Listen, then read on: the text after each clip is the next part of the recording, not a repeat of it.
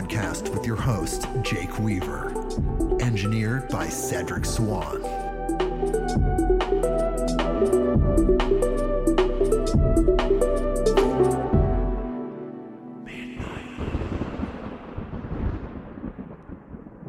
Hey everybody, this is Midnight on Earth.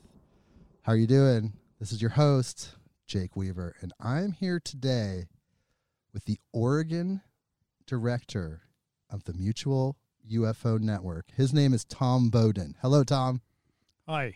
It's so good to be here with you today. We're sitting in Gresham, Oregon on Tom's beautiful porch in his beautiful home here. We're social distancing. We're doing everything correctly, and we are here having a wonderful interview.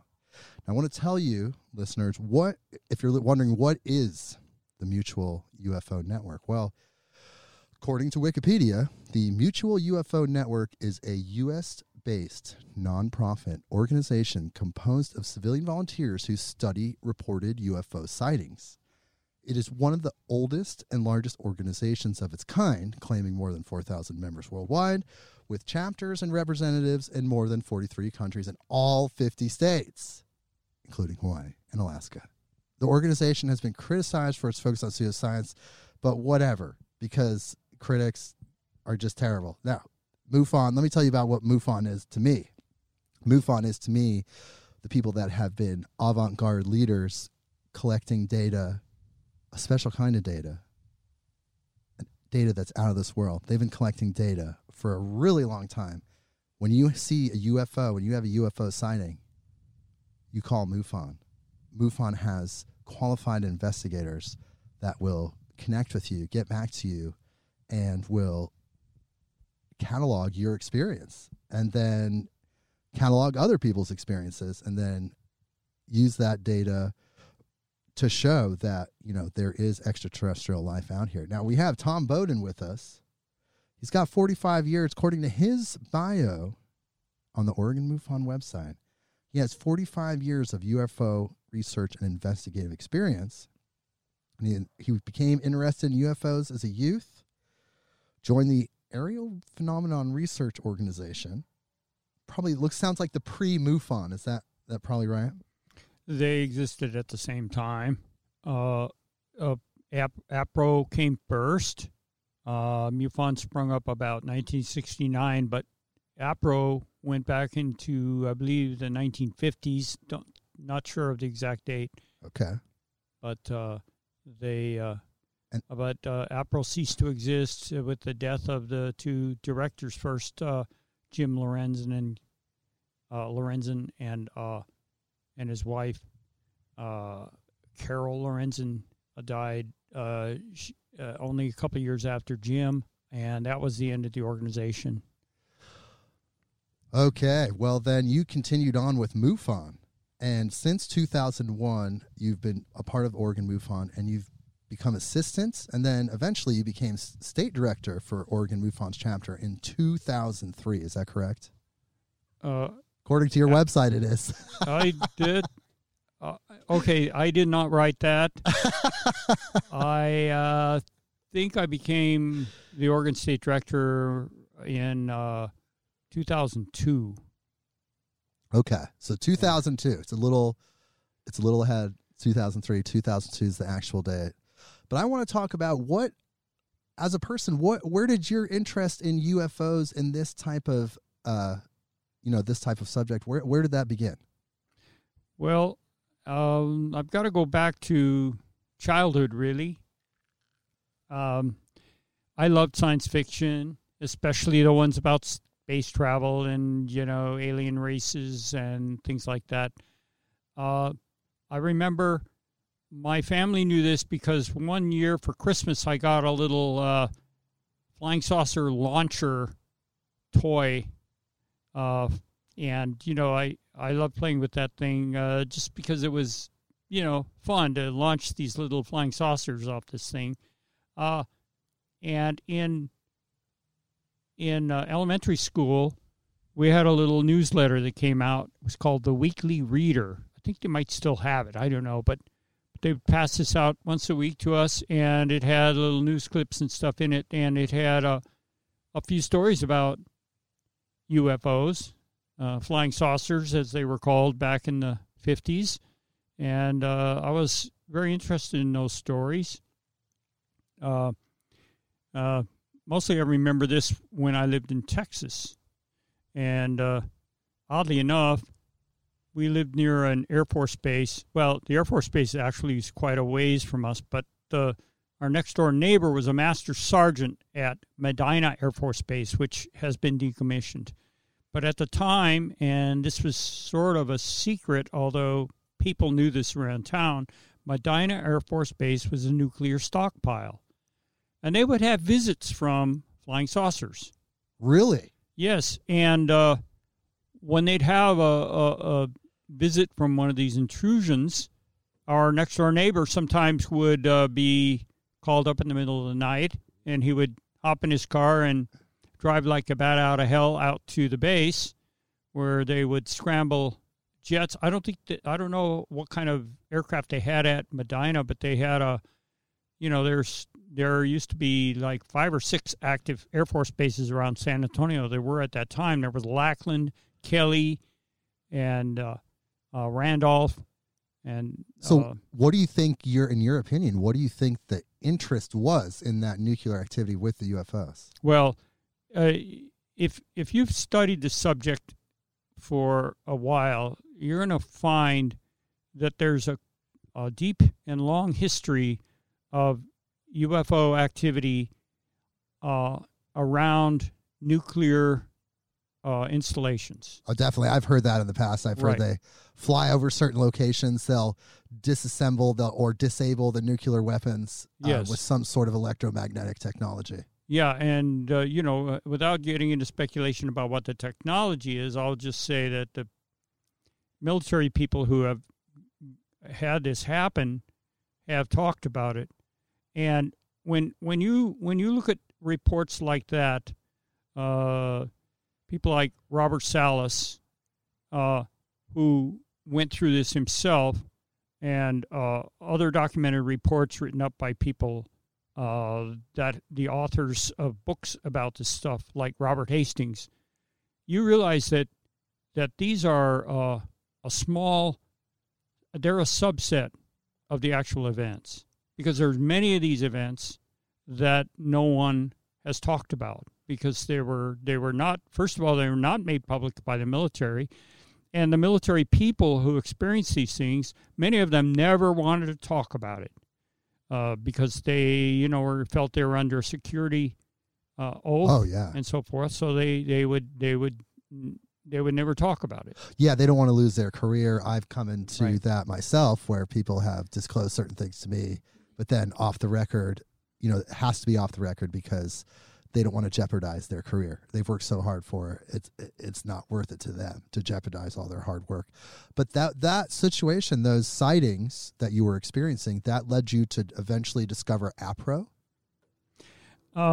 Yeah, I think this is how it happened. When I was in my early 20s, after college, I had been starting in my college days. I had happened upon some books on paranormal subjects and started reading them, and eventually I gravitated toward UFOs, which kind of fit with my childhood interest in movies and books about science fiction. So I looked in the back of one of the books, and I saw a mention of Aerial Phenomena Research Organization. So I wrote to them, and I joined, and all you had to do with them, if you sounded like you had some knowledge about UFOs, they would say, well, if you send us a picture, we'll put it on an ID card, and you'll be a UFO investigator. You're an official investigator, and for that's APRO. what I did. I lived in Oakland, California at the time. Once I joined APRO, sorry, other people contacted me. People who were other APRO members got in touch with me and said, hey, we're going to have meetings about once a month, at so-and-so's apartment. Would you like to join us? And I said, oh, yeah, sure. So we had meetings with several people who were APRO members, and one of them was a MUFON member and a MUFON investigator. So this one guy was the crossover guy. He was MUFON and APRO. Right. And so we got together, and, in our little group, it didn't matter which organization people belonged to. That was immaterial. We just were interested in the subject matter.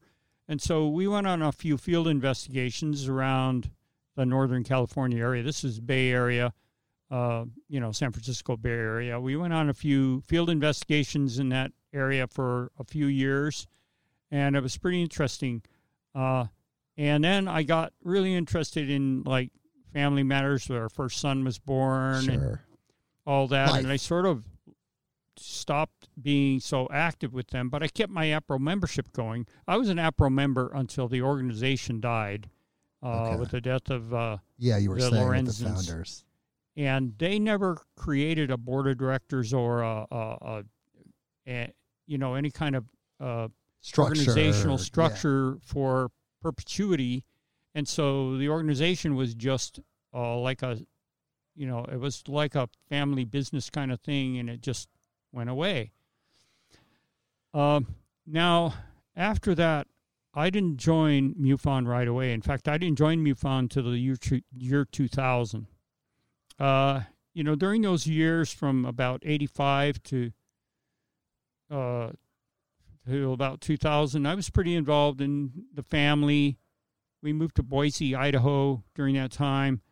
I did a lot of family activities with my sons, and it wasn't until they were in high school and they were all grown. Yeah, grown up enough that they weren't interested in having Dad get involved in their stuff. So that's when I came back to the UFO field, and I said, I've been interested in this all along. I've been trolling the used book shops, trying to buy up books on the subject and read them the last few years. During that time? Yeah, during that time. Did you keep up with all the current events of ufology and the various sightings? I actually was not aware of a bunch of stuff that happened between about 1985 and 1995 or so. Oh, wow, that's a big chunk. Like a 10-year period when I was kind of out of the loop. But then in about 95, 96, I started paying more attention to it, was aware of some of the things that were going on. That's when I started buying the books and getting caught up on the subject. Sure. And then year 2000, I just made a decision, I'm going to join MUFON.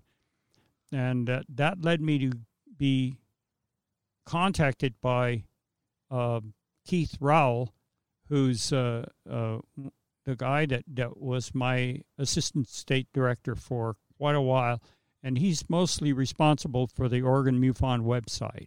Yeah, I did notice that on the Oregon MUFON website. He is a webmaster, and you know what? Every time I see his name, my brain instantly goes to Roswell. I want to call him Keith Roswell.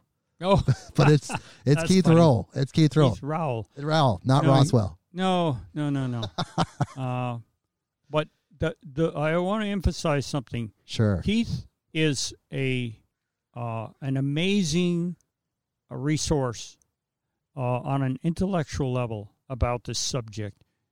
He studies it as if it were a real academic subject. Like if there were a PhD in ufology, he would have one. He'd have one. He'd have two. He'd have a postdoctorate. He'd have everything. Right, because he's the really brainiac of our little organization. So in the Northwest, you feel like he's the brains. He's the hub. Oh, I think so. UFO guru of the Northwest. But he keeps a very low profile. He would never want to do a talk show like we're doing. Yeah, I remember you mentioned that. He always, when any offers come up, somebody wants to get a spokesperson, he always pitches it over to me. Okay. He says, Tom, that's your thing. He doesn't want to do that.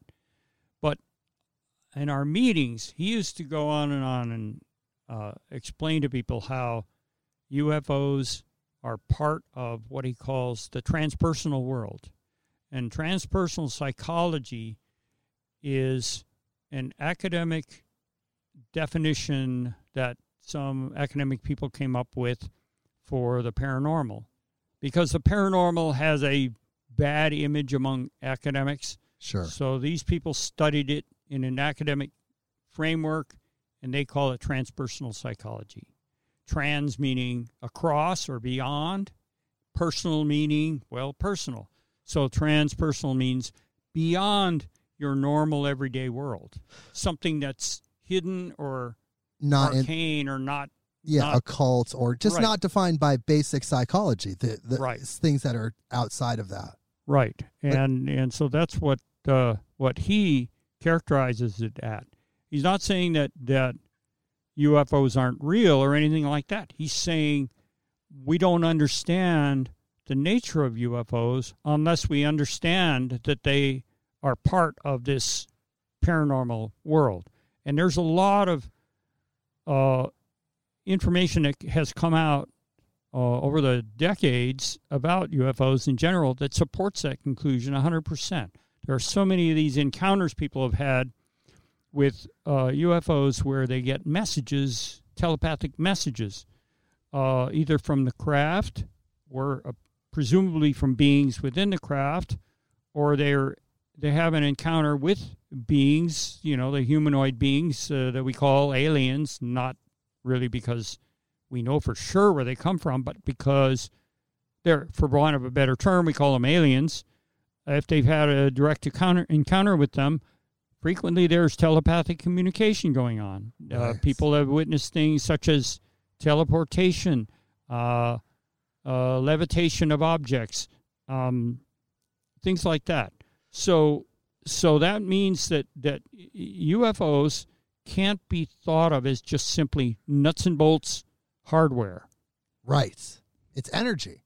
And they could they could be multidimensional. They could be using a form of physics that are beyond what our three-dimensional physical understanding is. It could just be some whole other form of understanding, some other mechanism of getting from point A to point B faster than light travel, all those things. And we can even comprehend as humans. Yes, I agree. Have you had... Tell me about your sightings. Like, tell me some of your best sightings. Tell me some of the things you've seen personally in your years doing work with APRO and MUFON. That's a problem because I've only had one for sure sighting. Hey, one's better than none. And it's very unremarkable. It was this is what was going on. Okay. In May 2005, I believe it is. I'm not sure if I have the right year, but there was a sighting on the East Bank Esplanade along the Willamette River. On the east side of the river, there's, they built the walkways along the bank, the river there. Two women were walking over there, and one of them had a digital camera that also took videos. They spotted an object, up toward the land side, not over the river, but away from the river, and they took still photos and a video of this object. It was an elongated, like cigar-shaped object. So, in the process of investigating this, Keith and I went to the East Bank Esplanade, and we walked around there, and we found the location where the photo was taken. And we were looking at the lay of the land there and the angles, and noticing that there was, light poles and things next to the freeway ramp there. And then he looks up and he says, "Oh, look, what's that?" And he points, and I look, and there it is, a little silver dot that is zooming around near the clouds. It zoomed into the clouds, and that's it. I saw it for maybe 1 second. That's pretty remarkable. Look, that's pretty remarkable. If you've got as far, because some people, they have sightings. I've never seen, personally, I've had about 7 sightings in my life. One that I should have reported to MUFON was a couple of years ago in Sedona, Arizona. But all the ones I've seen have been like lights, right? So if you're seeing a craft in the daytime, enough to where you can make out it's a silver ball, hey, man, that's pretty remarkable. Yeah, well, sorry it didn't last longer. Honestly, I couldn't even say it was a craft. I think it was, to me, it was like a dot, a silver dot. Right, but you I did mean- see the silver, which is huge, Well, yeah, I mean, it was reflective. right? It's, reflecting the sun. And you saw it moving around at high speeds. Yeah, it was making quite a few maneuvers. Now, ordinarily, I would think, oh, it was a Mylar balloon.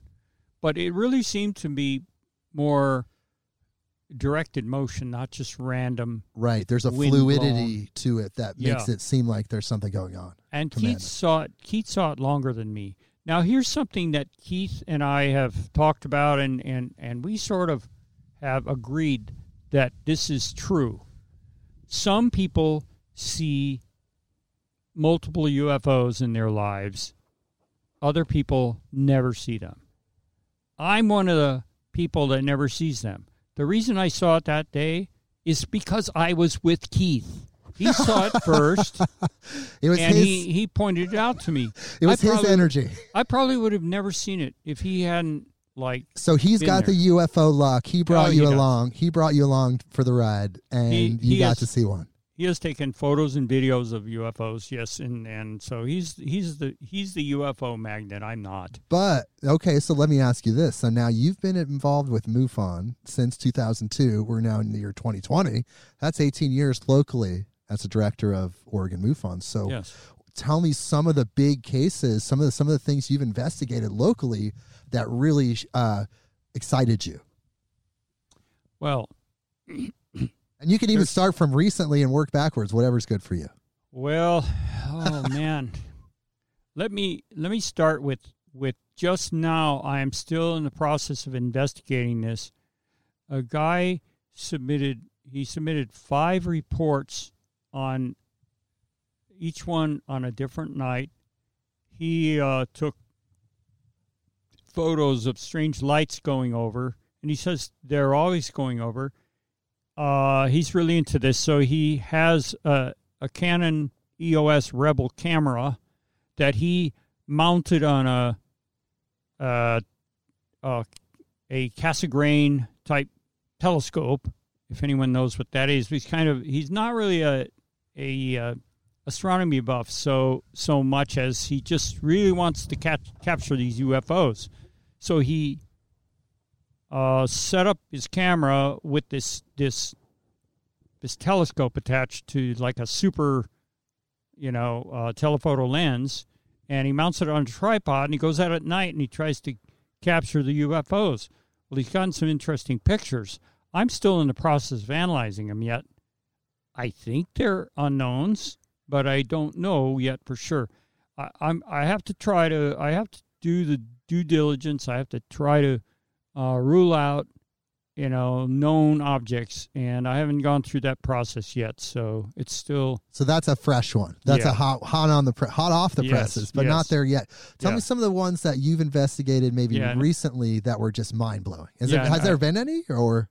Oh, there have been. Okay. I'll just mention that one I just mentioned was in Tillamook, the 5 reports. All right, now, down near Klamath Lake, a gentleman and his friend were on an early morning fishing trip, and I forget now, it was 4:30 in the morning, coming out of a place called Fort Klamath, which is a little town somewhere between Klamath Falls and Medford, and it's near the top end of the north end of Klamath Lake. So they were just driving through this town, and they suddenly saw a really brightly lit object. I mean, they described it as like almost blindingly bright in a field just beyond the trees. It was just above the tree line there at the edge of a field. And they didn't know what it was, but they kept looking and trying to speculate as to what it could be. Farm equipment, maybe, aircraft. But it was very strange because they said, why would it have such bright lights on it? Well, they lost sight of it. They turned around and went back and made a turn on a side road and looked, and it was gone. But they were so riveted by this that they had to file a report. And the one guy, the main guy who reported it, he's he worked as a commercial artist, so he had quite the ability to depict this in an illustration. He worked on it and he did a painting and sent me a picture of it, and it was like I guess you could call it a chevron-shaped object. It had like two legs that had bright lights all up and down them, and it had a central light, and it had a rectangular light somewhere at the apex of the chevron, and then it had a stripe light, beam of light going down the middle. Anyway, it's wild. pretty fascinating. Yeah, and how about some abduction cases? Do we have any abduction cases locally? Oh yes, we do. Okay. And there's this. It's very difficult to talk about this subject because a lot of people don't really understand how involved these cases can be. There's a gentleman down in Grants Pass who reported that he thinks he was abducted because he remembers driving between Grants Pass and Medford, and he had a missing time episode, and then but he does remember seeing the craft. He was driving on I-5, and he can't figure out what happened to the time, but he had a history of humanoid encounters going all the way back to childhood. These are the types of people that we typically encounter as being abducted, is people that have a lifelong history of strange encounters. Do you think it has something to do with potentially monitoring of specific genetics? Like, let's say there's an interjection, like maybe 400 years ago, of a specific DNA strain, in an abduction scenario. Let's say someone gets abducted, they get some kind of DNA upgrade via some method I couldn't describe. They come back, they have kids, and then years later, generations, these otherworld beings are monitoring the DNA strain potentially to see what happens. Do you think that could be a possibility? Well, let me just say that there's a lot of speculation that one can do. I kind of, when I'm in these types of interviews, I hate to get too bogged down in speculation because everybody's got, their pet theories about things. Sure. And what can happen is if I say, yeah, I think that's possible, then later on I hear, oh, well, Tom Bowden said such and so. And then I have to say, well, wait a minute. All I was doing was agreeing that someone's speculation about a certain, hypothesis or whatever is possible. That's all I was saying. Sure. And, that's the kind of thing that makes things interesting, and yet I'm not always sure that it's helpful. I'm not sure it's productive. The layman can't, the layman is looking to discredit this, especially the people that are actually afraid. Because I tried to, and let's talk about this for a second. I tried to kind of pinpoint why people have this, and by people I mean humans, have this kind of underlying fear of extraterrestrials, and what are just the concept of extraterrestrial life. And the conclusion that I came to was that we're sitting on the top of the food chain here on Earth, and we sit at the top of our pedestal. We look down and we say, why are we here? Why are we here? Why are we here? But then we look at all the life forms that are below us. We say, why are we here? But at least we're at the top of the food chain. But why are we here? It's a great mystery. But with the introduction of the information of extraterrestrial life being real, then that changes the perspective, because it's not wondering, why are we here from the top of the pyramid? It's wondering, why are we here from now 3, potentially 4 or 5 levels down, because we don't even know how advanced those other beings are. So I think that that's part of the underlying philosophy of the fear of extraterrestrial life. Why do you think personally people are afraid in general of the concept of adapting to extraterrestrial life being real? Once again, you're getting into a speculative area, and I don't know. Do you not think people are mostly afraid? I think there is a fear. I Okay. think that in general, there's a natural fear of the unknown on the part of humans. Right.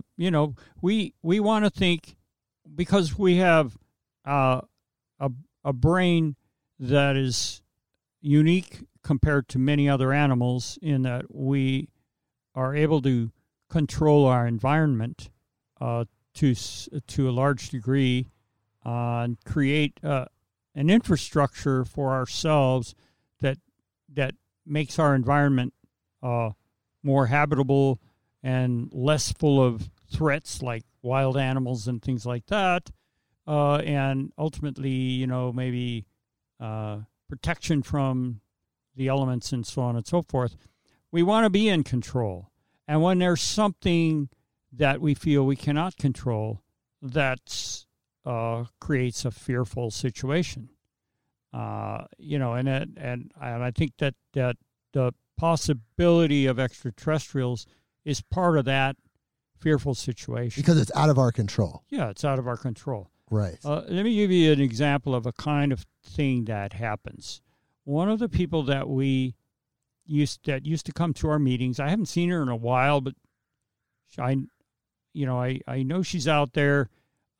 She had a number of bizarre experiences in her life, and she is an artist, and she has done some interesting illustrations of some things she's seen. Well, one story she related to us was, and it came with an illustration, by the way, was that she was at work and she went to lunch with some coworkers.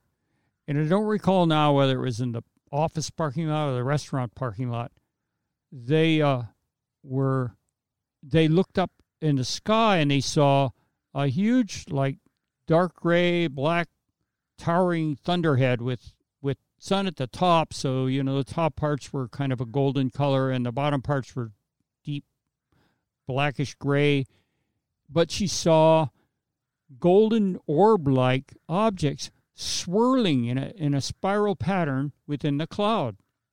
And she pointed it out to her coworkers, and they looked at it too, and they said, "Oh, wow, interesting." And she said, "Well, what do you think they are?" And then she started trying to talk to them about what they were seeing, and she discovered that none of them wanted to look anymore. Once they had looked, they immediately basically shut that off. It was like they went into denial mode. They didn't want to talk about it anymore. Sensory overload. Yeah. And she could not get them to reference the incident at all, and in subsequent moments. And she realized that it was just something they didn't want to deal with. They did not want to integrate that into their reality. And you find that among certain people. And when we have meetings, whenever I can get it together and hold a meeting, it's been challenging lately. I've got to come up with something we can do over Zoom. But when we have meetings, the people who attend our meetings are all people that are very interested in the subject, and they want to talk about it. And one of the things they always say is, "We love your meetings because it gives us a chance to talk about this subject. We can't talk about it with, our other friends or our family members. They don't want to talk about it, or they make fun of it. They, as soon as we bring it up, they make jokes, and they don't understand that the jokes are hurtful." Let me tell you, there's a lot of people that are going to be eating some crow here pretty quick. Yeah. They're going to have crow buffet chain all over the world because there's going to be so much crow eating. Yes, there's a big, I feel that there's definitely a sea change happening right now in this attitude about the UFOs being, the subject of ridicule and a bunch of nonsense, because now that the military and the Pentagon have acknowledged that they've been studying this subject for years and years, it's gonna definitely change people's attitudes. Well, there's been some big news. If you're into ufology or even if you're just noticing in the mainstream news, the Pentagon announced that they have off-world craft. They literally said, quote unquote, off-world craft that they've been studying, made of materials not of this earth, quote unquote. Now, could that be a play on words? Could that be them saying, like, let's say China manufactured like a rocket on the moon or something, some secret moon mission? Like, could that be like a play on words? Could they be saying, oh, it's off-world, meaning the moon, not on this Earth, meaning made elsewhere? Now you're getting into speculation. Yeah, I don't want to speculate. But what I want to say about that is, you when you start saying the Pentagon said, I would caution everyone to really find a reputable article from a good source. You know, somebody who's really like, the War Zone is a website that's a good source. Okay, the Daily Mirror is not. Okay, now read what they say, because the Pentagon hasn't really 100% acknowledged those things. What you're really talking about is people like Chris Mellon, and I forget the other guy's name. Some of these people that used to be in the CIA or in other intelligence agencies, and now they're retired, they're no longer involved. They're coming out and saying, oh, yes, I know that such and so is true, that we had these things. Now, you're going to find that some of the statements from these people aren't going to be automatically acknowledged as true by the Pentagon, at least not officially. And so it's very tricky. It's a tricky area. Now, what the Pentagon has really acknowledged is, yes, we have been studying UFOs. We did have a project to study UFOs, or UAP as they prefer to call them. Unidentified aerial phenomenon. Yeah. And one of the reasons I believe that they prefer UAP is because UFO has acquired so much cultural baggage over the years, where most of the people, when you talk about UFOs, they don't understand that. Well, for MUFON, for example, as a MUFON investigator, to me, when I tell people that I'm investigating UFOs, I'm saying I'm investigating cases of unidentified flying objects. I'm not saying they're alien spacecraft, but most people, when you say UFOs, they immediately jump to the conclusion, oh, UFO, alien spacecraft, right? And I say, not necessarily, because we can't. The problem is we can't prove that, and so when you get you try to get into discussions with traditional academic people about the subject, they don't want to talk about things that could discredit them or draw them into a strange discussion that is distasteful to them and it's could not possibly hurt their reputation. It's not in sync with their profession and their paradigm of learning that they've been involved with. I have noticed that Michio Kaku is a little bit more liberal about how he talks about these things lately, and that's good. He's a smart guy. Yeah, and Scientific American ran an op-ed by a couple of their not an official editorial from the editorial board, but rather an op-ed by some of their contributing scientists that said, hey, you scientists, you should be willing to study UAPs because we don't know what they are, but they're potentially interesting subject matter for us as scientists to study. And they brought up what was that thing called Oumuamua or something? It was the asteroid. Yeah, it was like an asteroid, the giant type asteroid thing that was like cutting through the solar system in a pattern that was unlike any other celestial object. It seemed like a craft because the object it wasn't in orbit around our sun. It was coming from outside our solar system, taking a path that clearly meant it came from outside. And what the people at first looked at it said was they didn't say for sure it was artificial or that it was intelligently controlled. They said it could be because they didn't understand its trajectory. It didn't make sense to them that it would take the trajectory it did.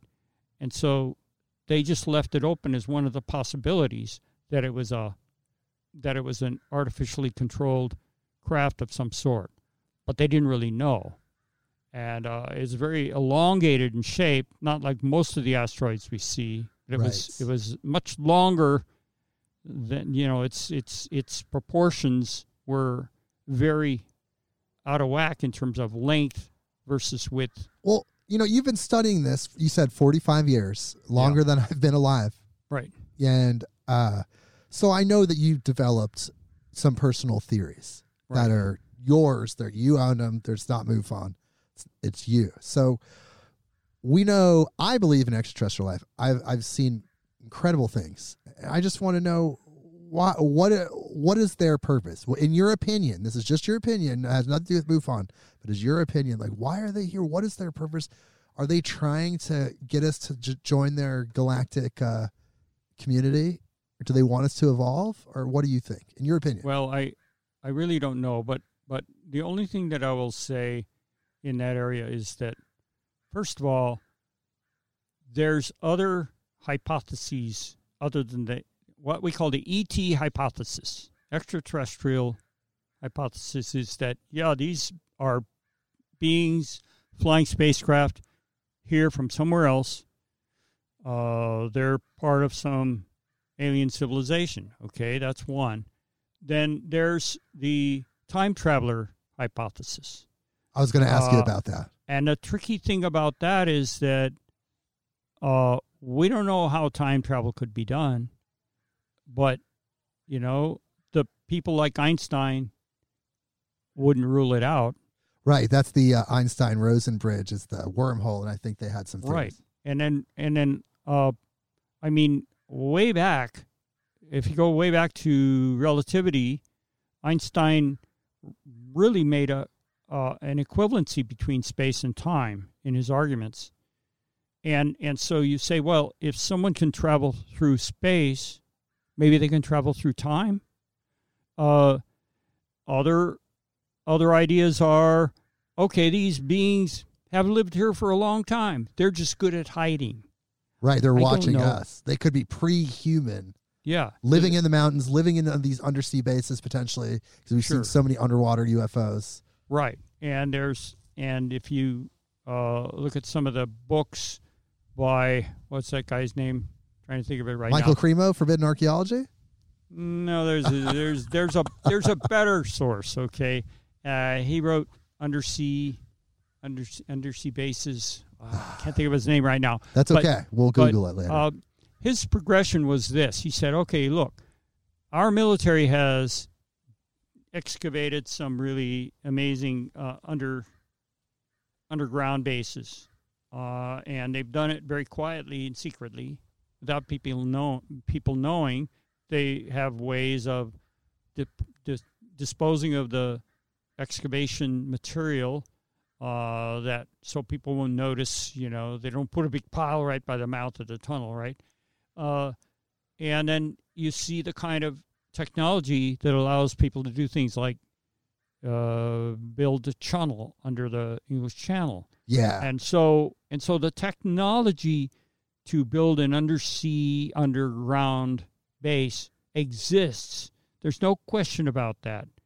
And so our military themselves could be doing this. So and we know more about the surface of the moon than we do about the our own ocean, floor of our oceans, which is wild because this is our planet. You think we would know? We just don't have enough, information about what's all down there. So the possibilities are very large as to where these beings come from. So if you ask me what I think, I don't think it really so much matters where they're coming from.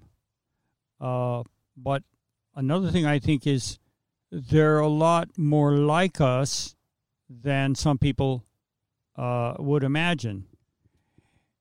And if you wonder what they're doing here, I think they're more interested in us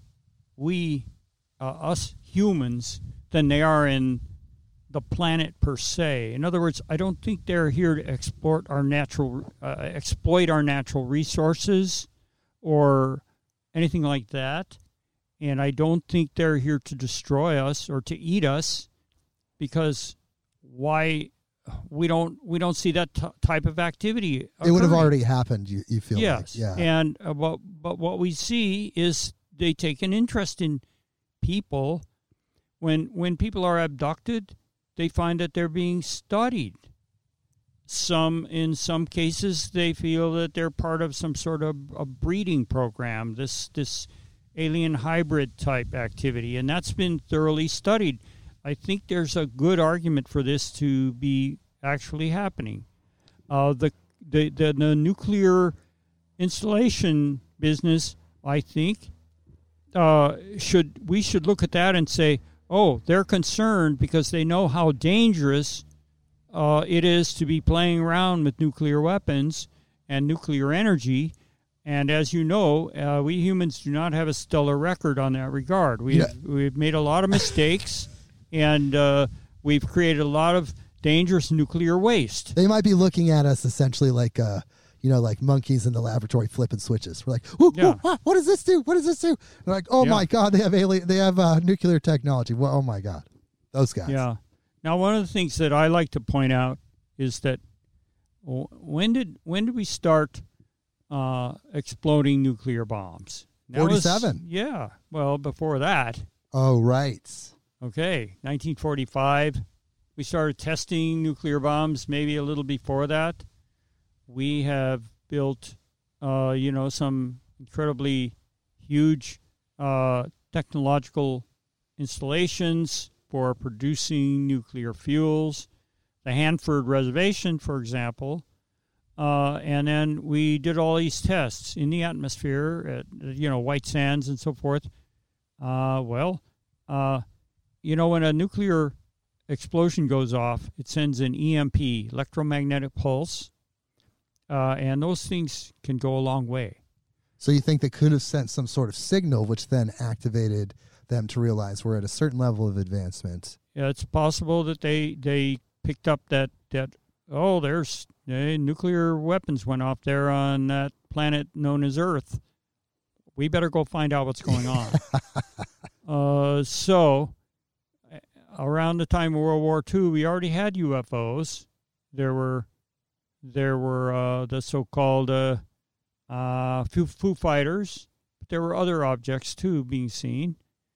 And then, but shortly after World War II, around 1947, we had a huge wave. Some people think about Roswell, but as being a seminal event or something, and certainly it was a major event. But a lot of things happened right around that time. There were other alleged crash saucer events, and there was the whole business with what's his name, Kenneth Arnold seeing the objects which he described as moving as if they were saucers skipping over the water, and that led to the term flying saucers. Right, and that was right here in the Northwest. That was in Washington. Yeah, it was in Washington, and he landed in Pendleton and was approached by reporters who heard him explain what he saw, and they took the term flying saucer, and it became common parlance then. One red flag for me, and I want to know if you've heard about this. I think you have. There's some ancient, I shouldn't say ancient, but older alien sightings of the Old West. In the late 1800s, there was a report of a crash that happened in a town, I believe in Texas. The craft crashed. They recovered a body. They wrote about it in the local paper, and they buried the body in town. I don't think that on close examination that story does not have good provenance. It's a. Do you know which one I'm talking about? Yeah, I know which one you're talking about. I'm trying to think of the name of it. It was it was in North Texas, and it was only around 1898 or something like that. And I'm trying to think. It's known by the name of the town. Now I can't remember what it was. But I suggest that this is a possible fabrication. I don't think we can put too much stock in that story. Okay. Now, I want to know what are I'd like to continue talking about 1947. Yeah, please. Because go ahead, many please. people don't realize that there were a lot of UFOs sighted in 1947.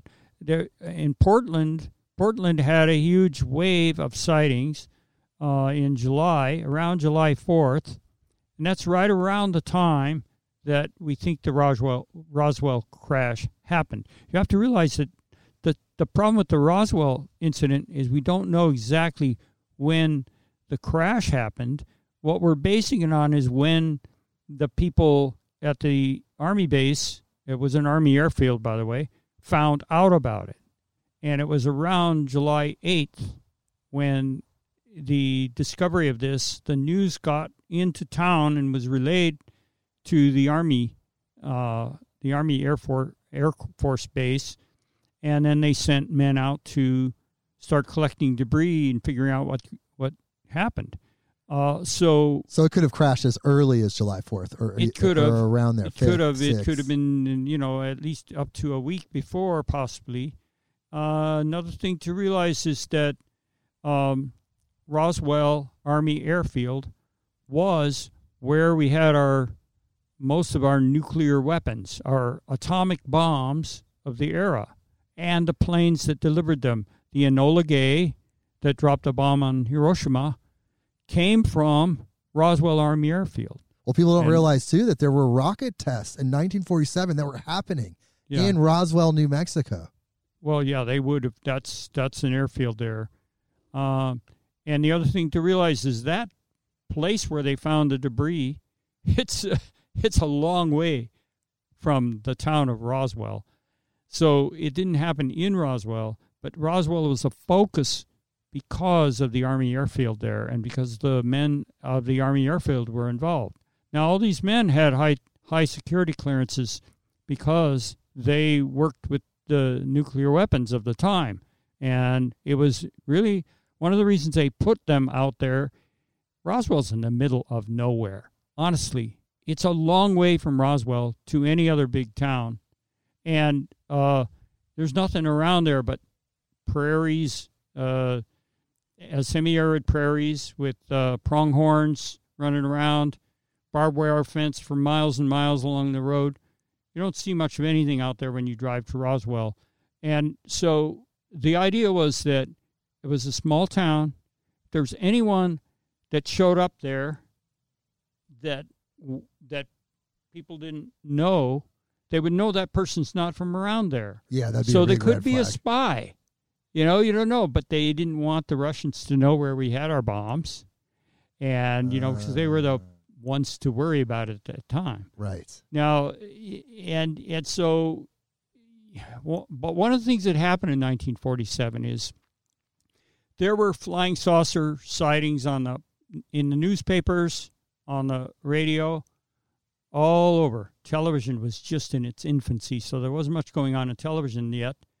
But between radio and the newspapers, there was a lot of publicity about the flying saucer sightings, and a lot of people were seeing them all across the country.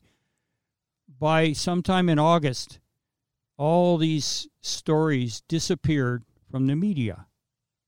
Now, it isn't really a question of the flying saucers stopped appearing.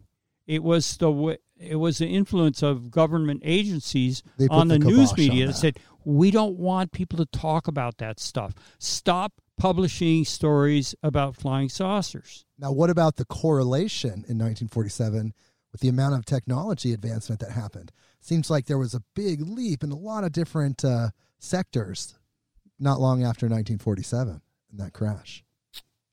I think you're talking about the things theory like that fiber there optics was, and that the alien technology was seeded into our industries. I don't buy it.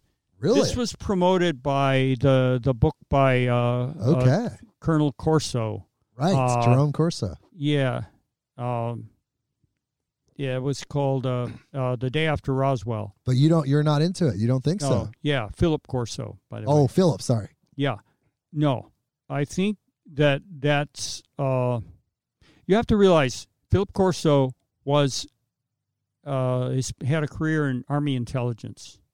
Okay, you typically, you can use an Army, a military intelligence person as a source, but always take what they say with a grain of salt, because you never know whether they're telling you the truth. They could be telling you a story that they want you to think is true so that you'll spread it among your friends. This is the essence of disinformation. Now, in this day and age, in the last, since the 2016 presidential election, we should all understand what we're talking about here. Also known as fake news, disinformation. And there are people who are experts at creating disinformation. And they don't all work for the Russians. Many of them work for our government.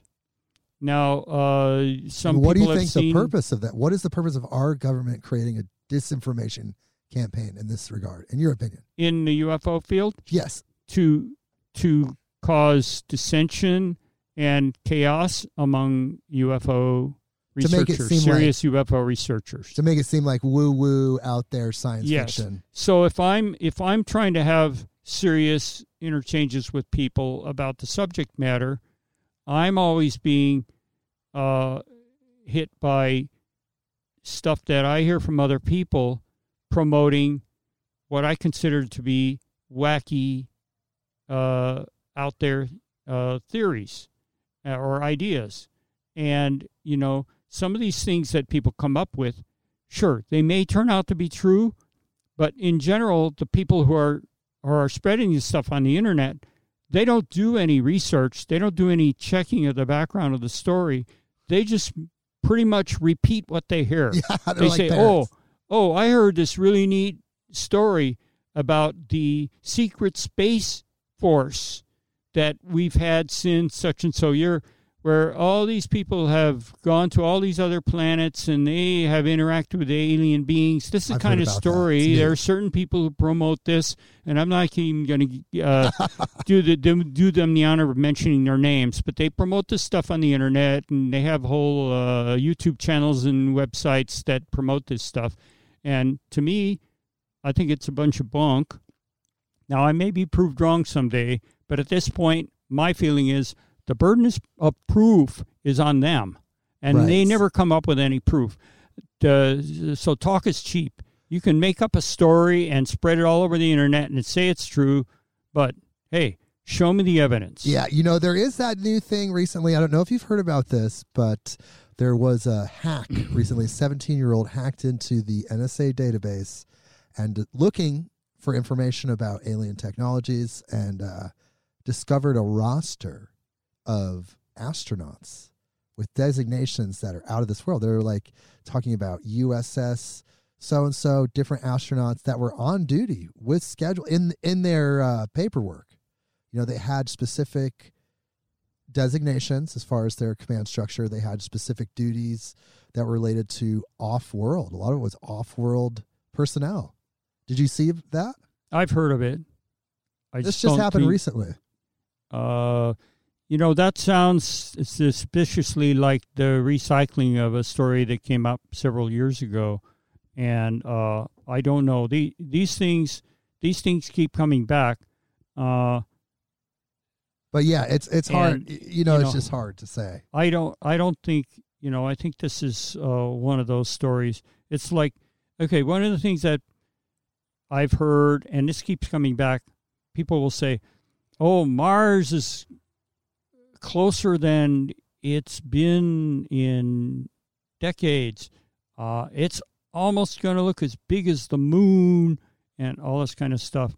And yet you dig around and you go to reputable sites having to do with astronomy, and you find, the moon is going through a closer approach to Earth, but it's anywhere close enough for it to look almost as big as the moon.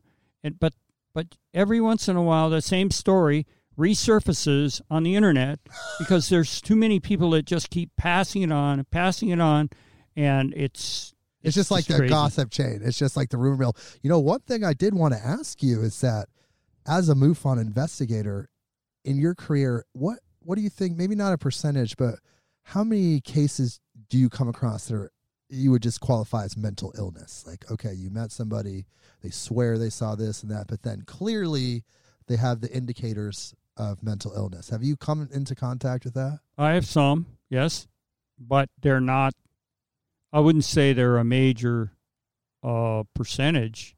It's probably a single-digit percentage of cases. Okay. Really, 1 out of 100. There. 1 out of 100. Yeah, something like that. Okay. Probably less than 1 out of 100. And typically, UFO witnesses typically are just ordinary people. They have jobs usually. They're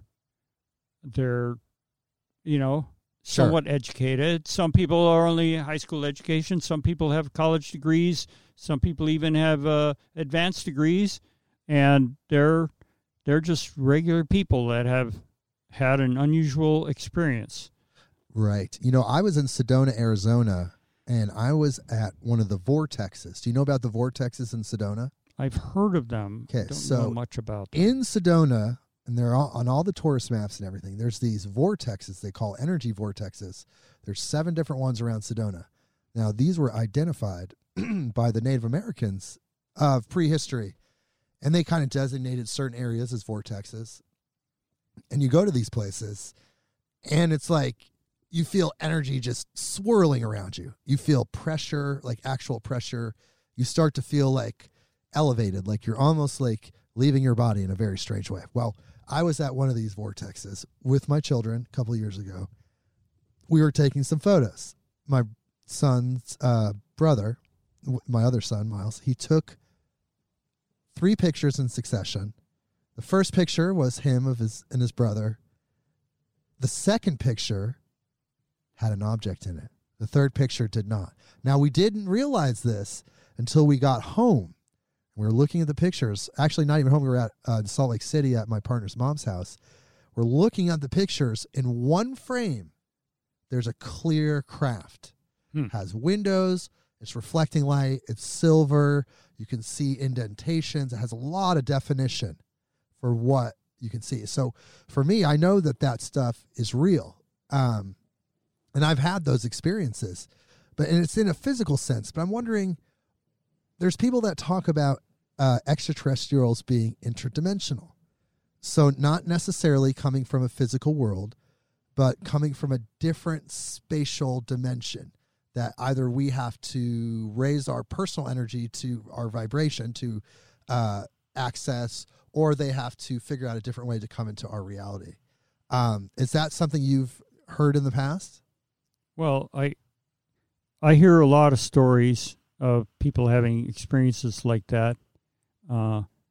Honestly, if you talk about a place in Arizona, I don't get, like, if the reports go to MUFON, I don't get reports of events in Arizona. I only get reports of events in Oregon.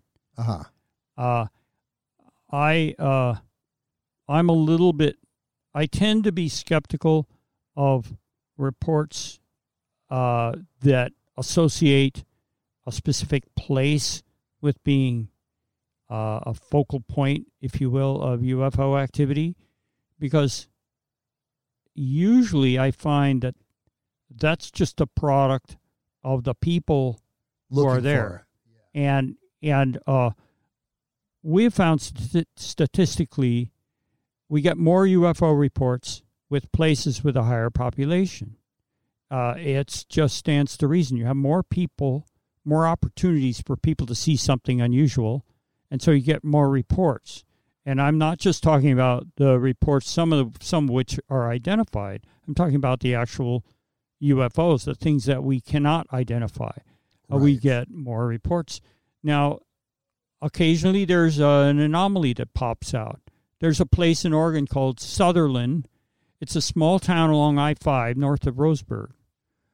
Through the years, I've gotten amazingly, a large number of reports from Sutherland. But about half those reports are from people who are just passing through on I-5. I think what I finally decided is that Sutherland is in a valley, a very broad, wide valley, so that when you come in over the rise on I-5, you have a really big, expansive view of the sky, a very open sky, big sky, you could call it. And so if there's something to be seen, people are more likely to see it, because when they drive through the road is very straight. It just goes gently down and then up again to the next ridge. You don't have a lot of turns to worry about. People are looking around. They're looking at the scenery. So they have more chances to see something unusual. And then the people that live there, they also have a big view. They have this big sky view of things. They have just more chances of seeing unusual things. It's hard to say. Then there's other years when, for some reason, Grants Pass has had a higher number of sightings.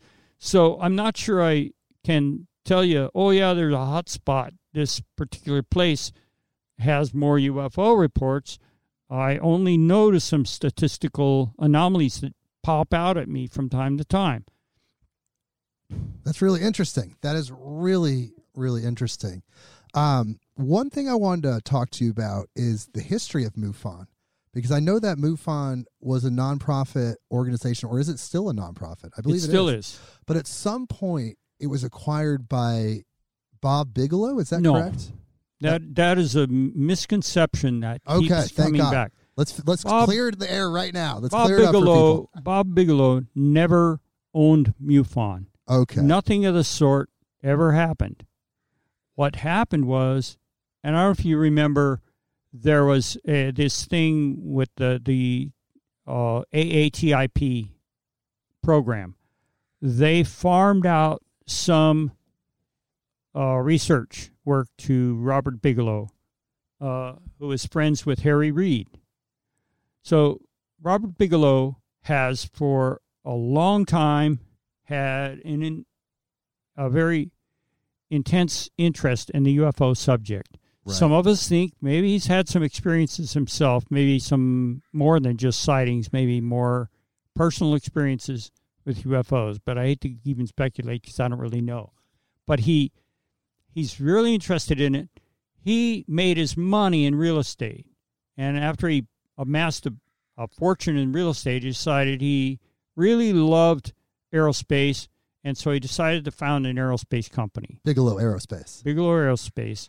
I don't even know how much actual aerospace work they do, but one of his things that he got into was doing the research that was, when the AATIP farmed out a contract for research, he grabbed it up and started doing some research. That's why one of the things he did, the Skinwalker Ranch thing, he bought that because there were a lot of anomalies there.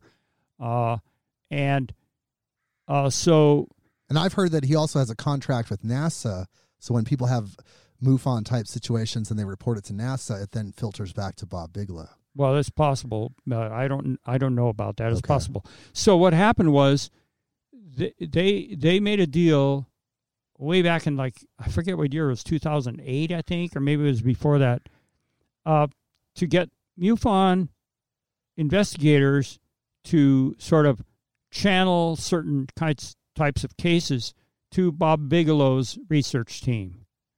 And they were paying MUFON some money to help out with that. But I got to tell you, one of the problems, and this is just one of those things that happens with our legal system.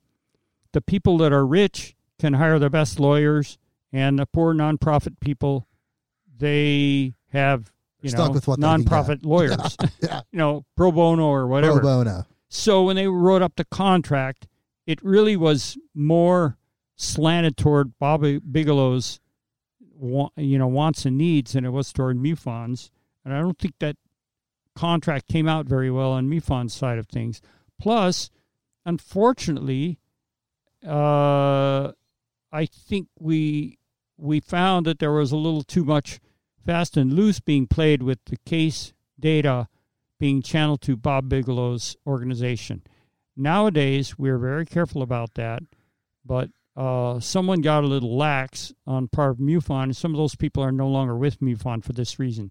We do not release the personal information of our witnesses to anyone without their the witnesses' express written permission, because it's not fair to them. They may have confidentiality issues. They might not want word to get back to their employer, for example, Sure. that they reported a UFO, and so we protect their identity. And this wasn't being done properly during that era, the Bob Bigelow era.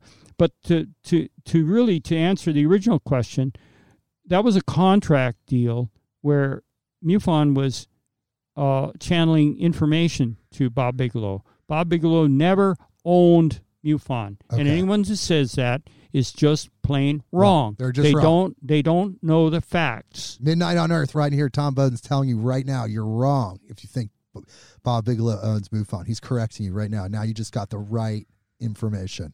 Yeah, it never happened. But he just has an interest. Like you said, Yeah. he's a billionaire. He's got an interest. His logo for Bigelow Aerospace is an alien head, it looks like. Yeah, I mean, he's got something going on there. yeah. But what it is, we don't really know. What he did own was Skinwalker Ranch. He no longer owns it.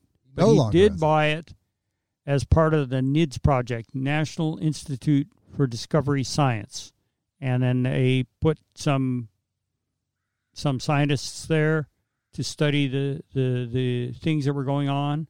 And I can tell you right now that it was very scary.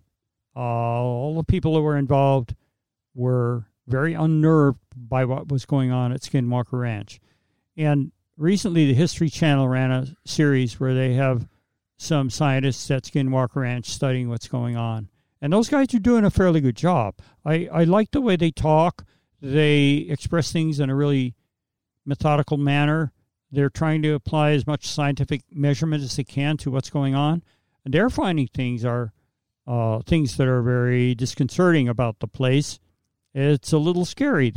Some of them have had some medical issues caused by energy sources maybe that they don't understand on that property. So that's an interesting thing that's going on there. Wild. Well, Tom, we do have, we're wrapping it up. We got about 10 more minutes left.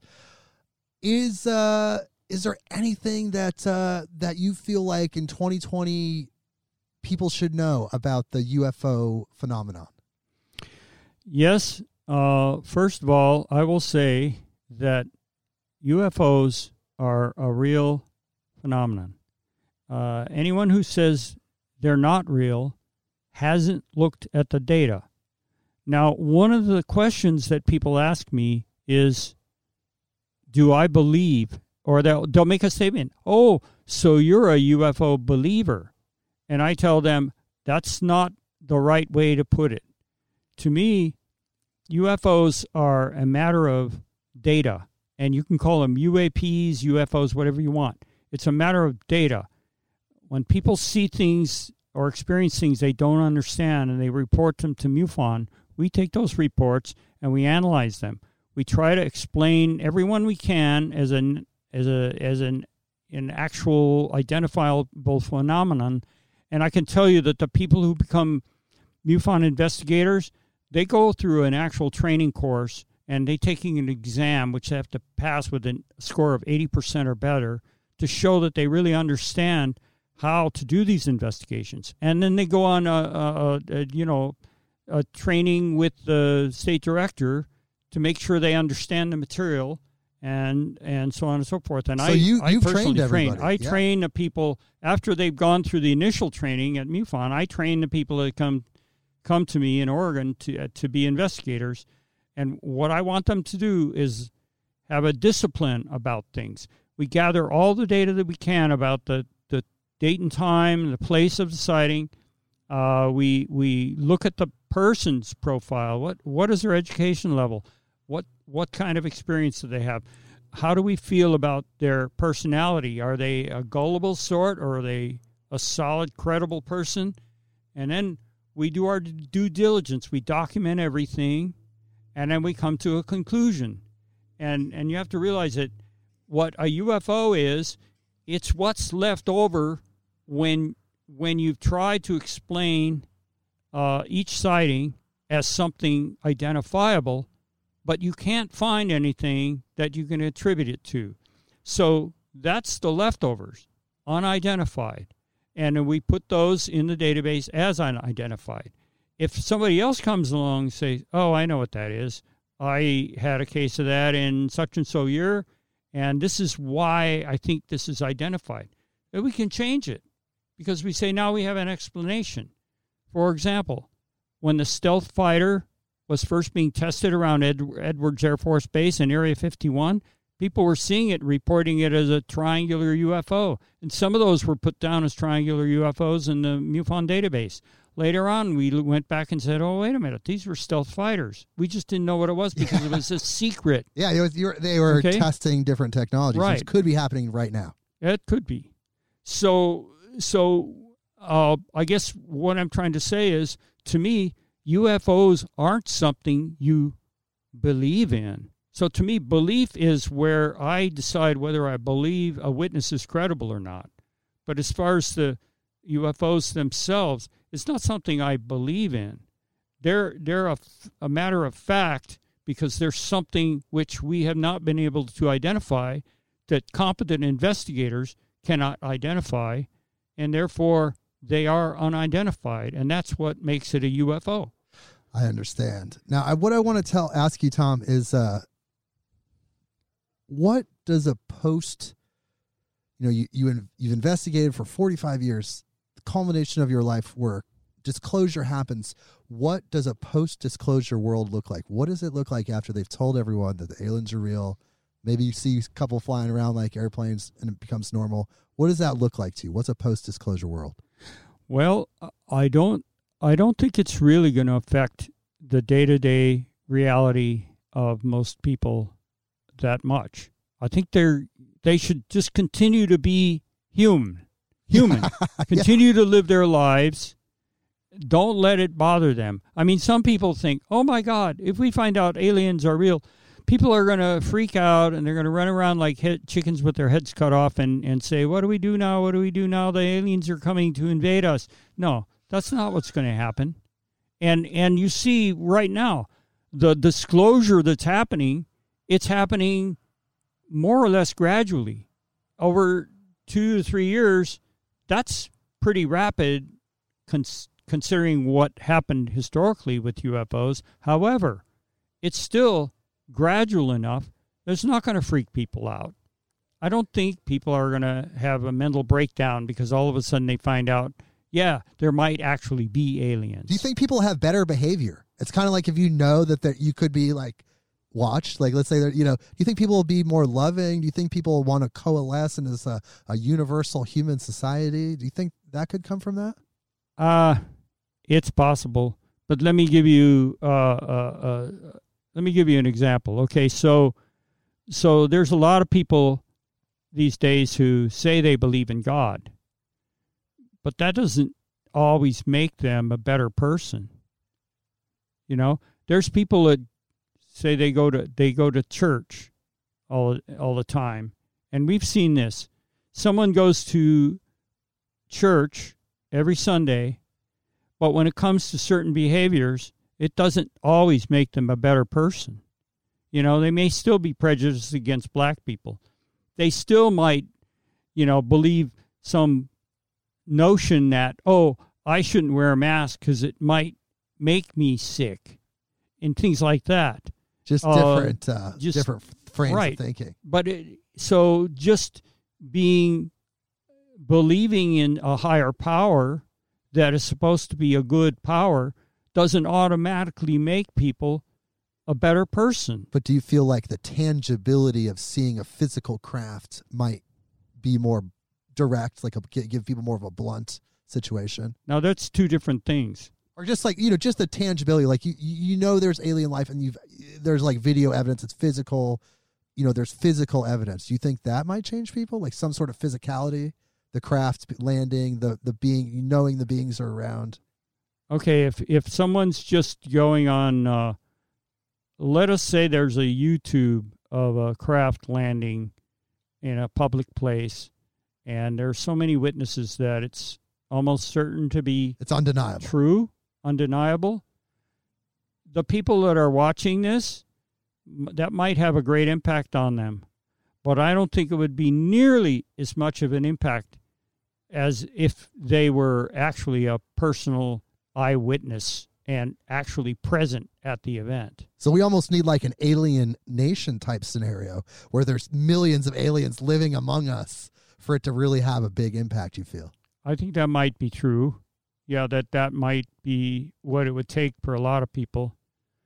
Okay. But it's not going to, just the notion isn't going to help people become better. But in a post-disclosure world, we should be doing our best, because now we're going to be representing Earth like our sports team. We're the Earthlings, and we got to be the best team we can possibly be. That's the hope anyway, right? Well, I suppose it's the hope. Yeah, I think we can all hope that, but one of the things that I've often said, people will talk about aliens, for want of a better term, as if they're coming here to help us, to make us better, to save us from ourselves. Well, my retort to that is, hey, this is our planet. We are responsible for it.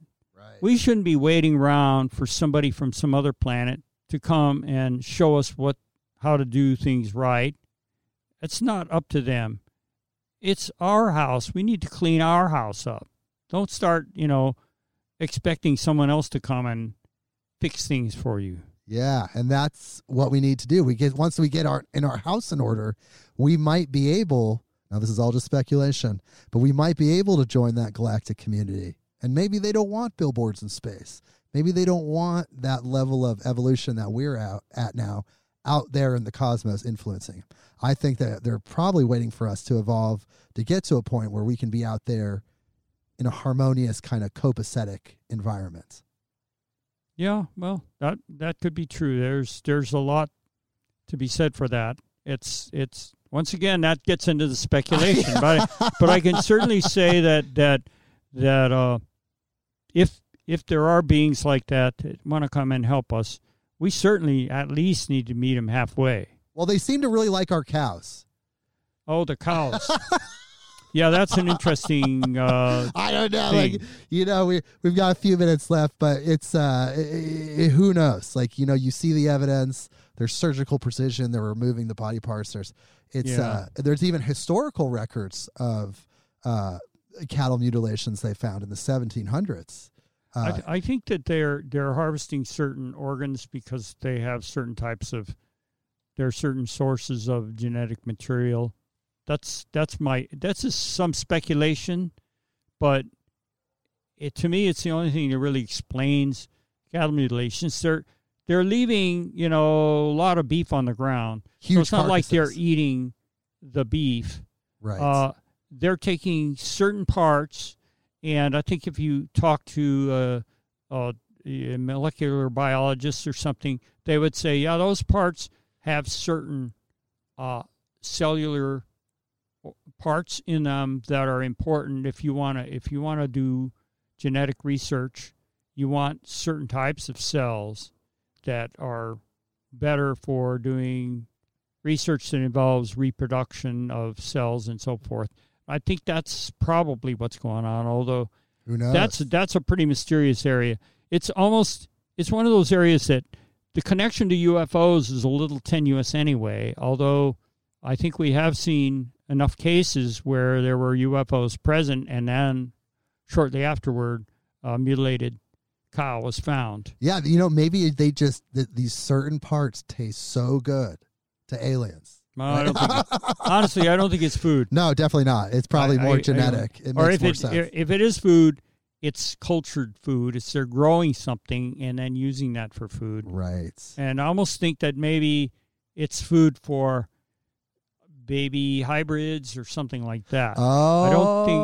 I don't think it's like Just that's an regular amazing food. theory. That's something I've never heard before. So they're potentially harvesting these organs to develop a food system that's palatable to the hybrids that they've created over time that so many abductees talk about.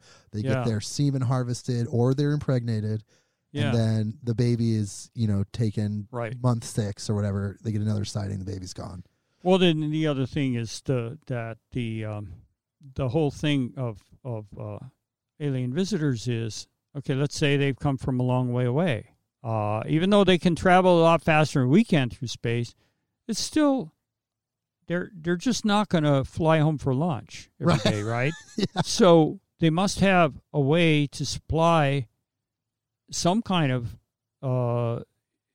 it's just like the paradigm of the Army. An army travels on its stomach. You have to have a supply chain for your armed forces. You can't just send them out there with no way to get them any of the supplies they need. It's the same thing's going to happen if you've got visitors from far away. They have to have some way to support all the needs they have, their energy needs, their food needs, and whatever. We don't know very much about their biology, that's for sure, and maybe just as little about their technology. But there's one thing we do know, and that's that, energy isn't free. People talk about free energy, but I'm sorry, there's no free energy. What they're talking about is alternative energy sources that don't require burning fossil fuels and stuff, but that's not necessarily free. Energy comes from somewhere. Even if you're, I got solar panels here, right? Maybe that's free in a way, because we get sunshine all the time, unless it's cloudy. But that's free in a sense, but it's not really free. I had to pay for those, right? So and it took resources to make still paying solar for cells and. Yeah, actually, they were done for free, but that means they're owned by the energy company. It's now Tesla, by the way. Oh, cool. Tesla Power owns those solar panels on a 20-year lease, and they control the system. So we get a break on our energy bill, but we're still paying PGE for. So you're saying there is resources required, whether you're an interstellar, intergalactic civilization type 1, type 2, however far you want to go, you still need some sort of energy that requires some sort of expense. That's right. Whatever that expense ends up. That's right. You're going to get energy from something. And, even if you hover over the power lines and tap power from the power grid, and which we think some UFOs have done. So after 45 years of research, the only thing you can really say is that there is something out there, and there's a lot more going on than we think in the casual day-to-day thinking. Is that correct? That is pretty much it. I think we're just babes in the woods. We're trying to understand something that is so complex and so far out there that we may not be ready to really understand it. We might still have to develop our IQs as humans, 100, 200 years down the road to even process some of the information that these guys are using right now. I think so. And some of the intelligence, deep black project intelligence people have been studying this for years, have come to that conclusion as well. They've gotten to the point where they say, wow, this is way deeper than we thought. We don't understand enough to really implement any of these technologies.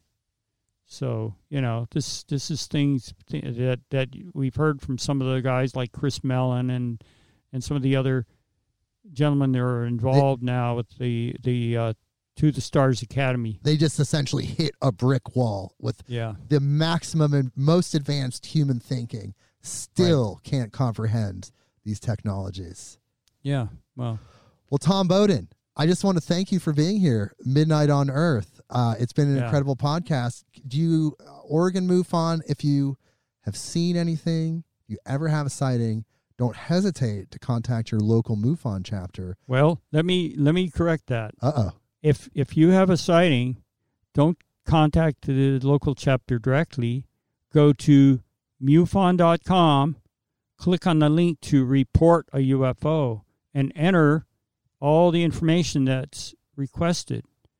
And your report will come, if you had an incident in Oregon, it will come to the Oregon MUFON chapter. But we need to gather all your information into our database, and that's why we ask people to report it through MUFON.com. So you have a sighting, you go to MUFON.com, you report that. If you happen to be living in Oregon, you might be interacting with Tom and Keith. You don't know yet. But, if you don't live in Oregon, you're going to interact with somebody. But we want to thank you so much for being here. You've been great having you as a guest. Thank you. MUFON.com. And thank you so much, Tom. Have a great night.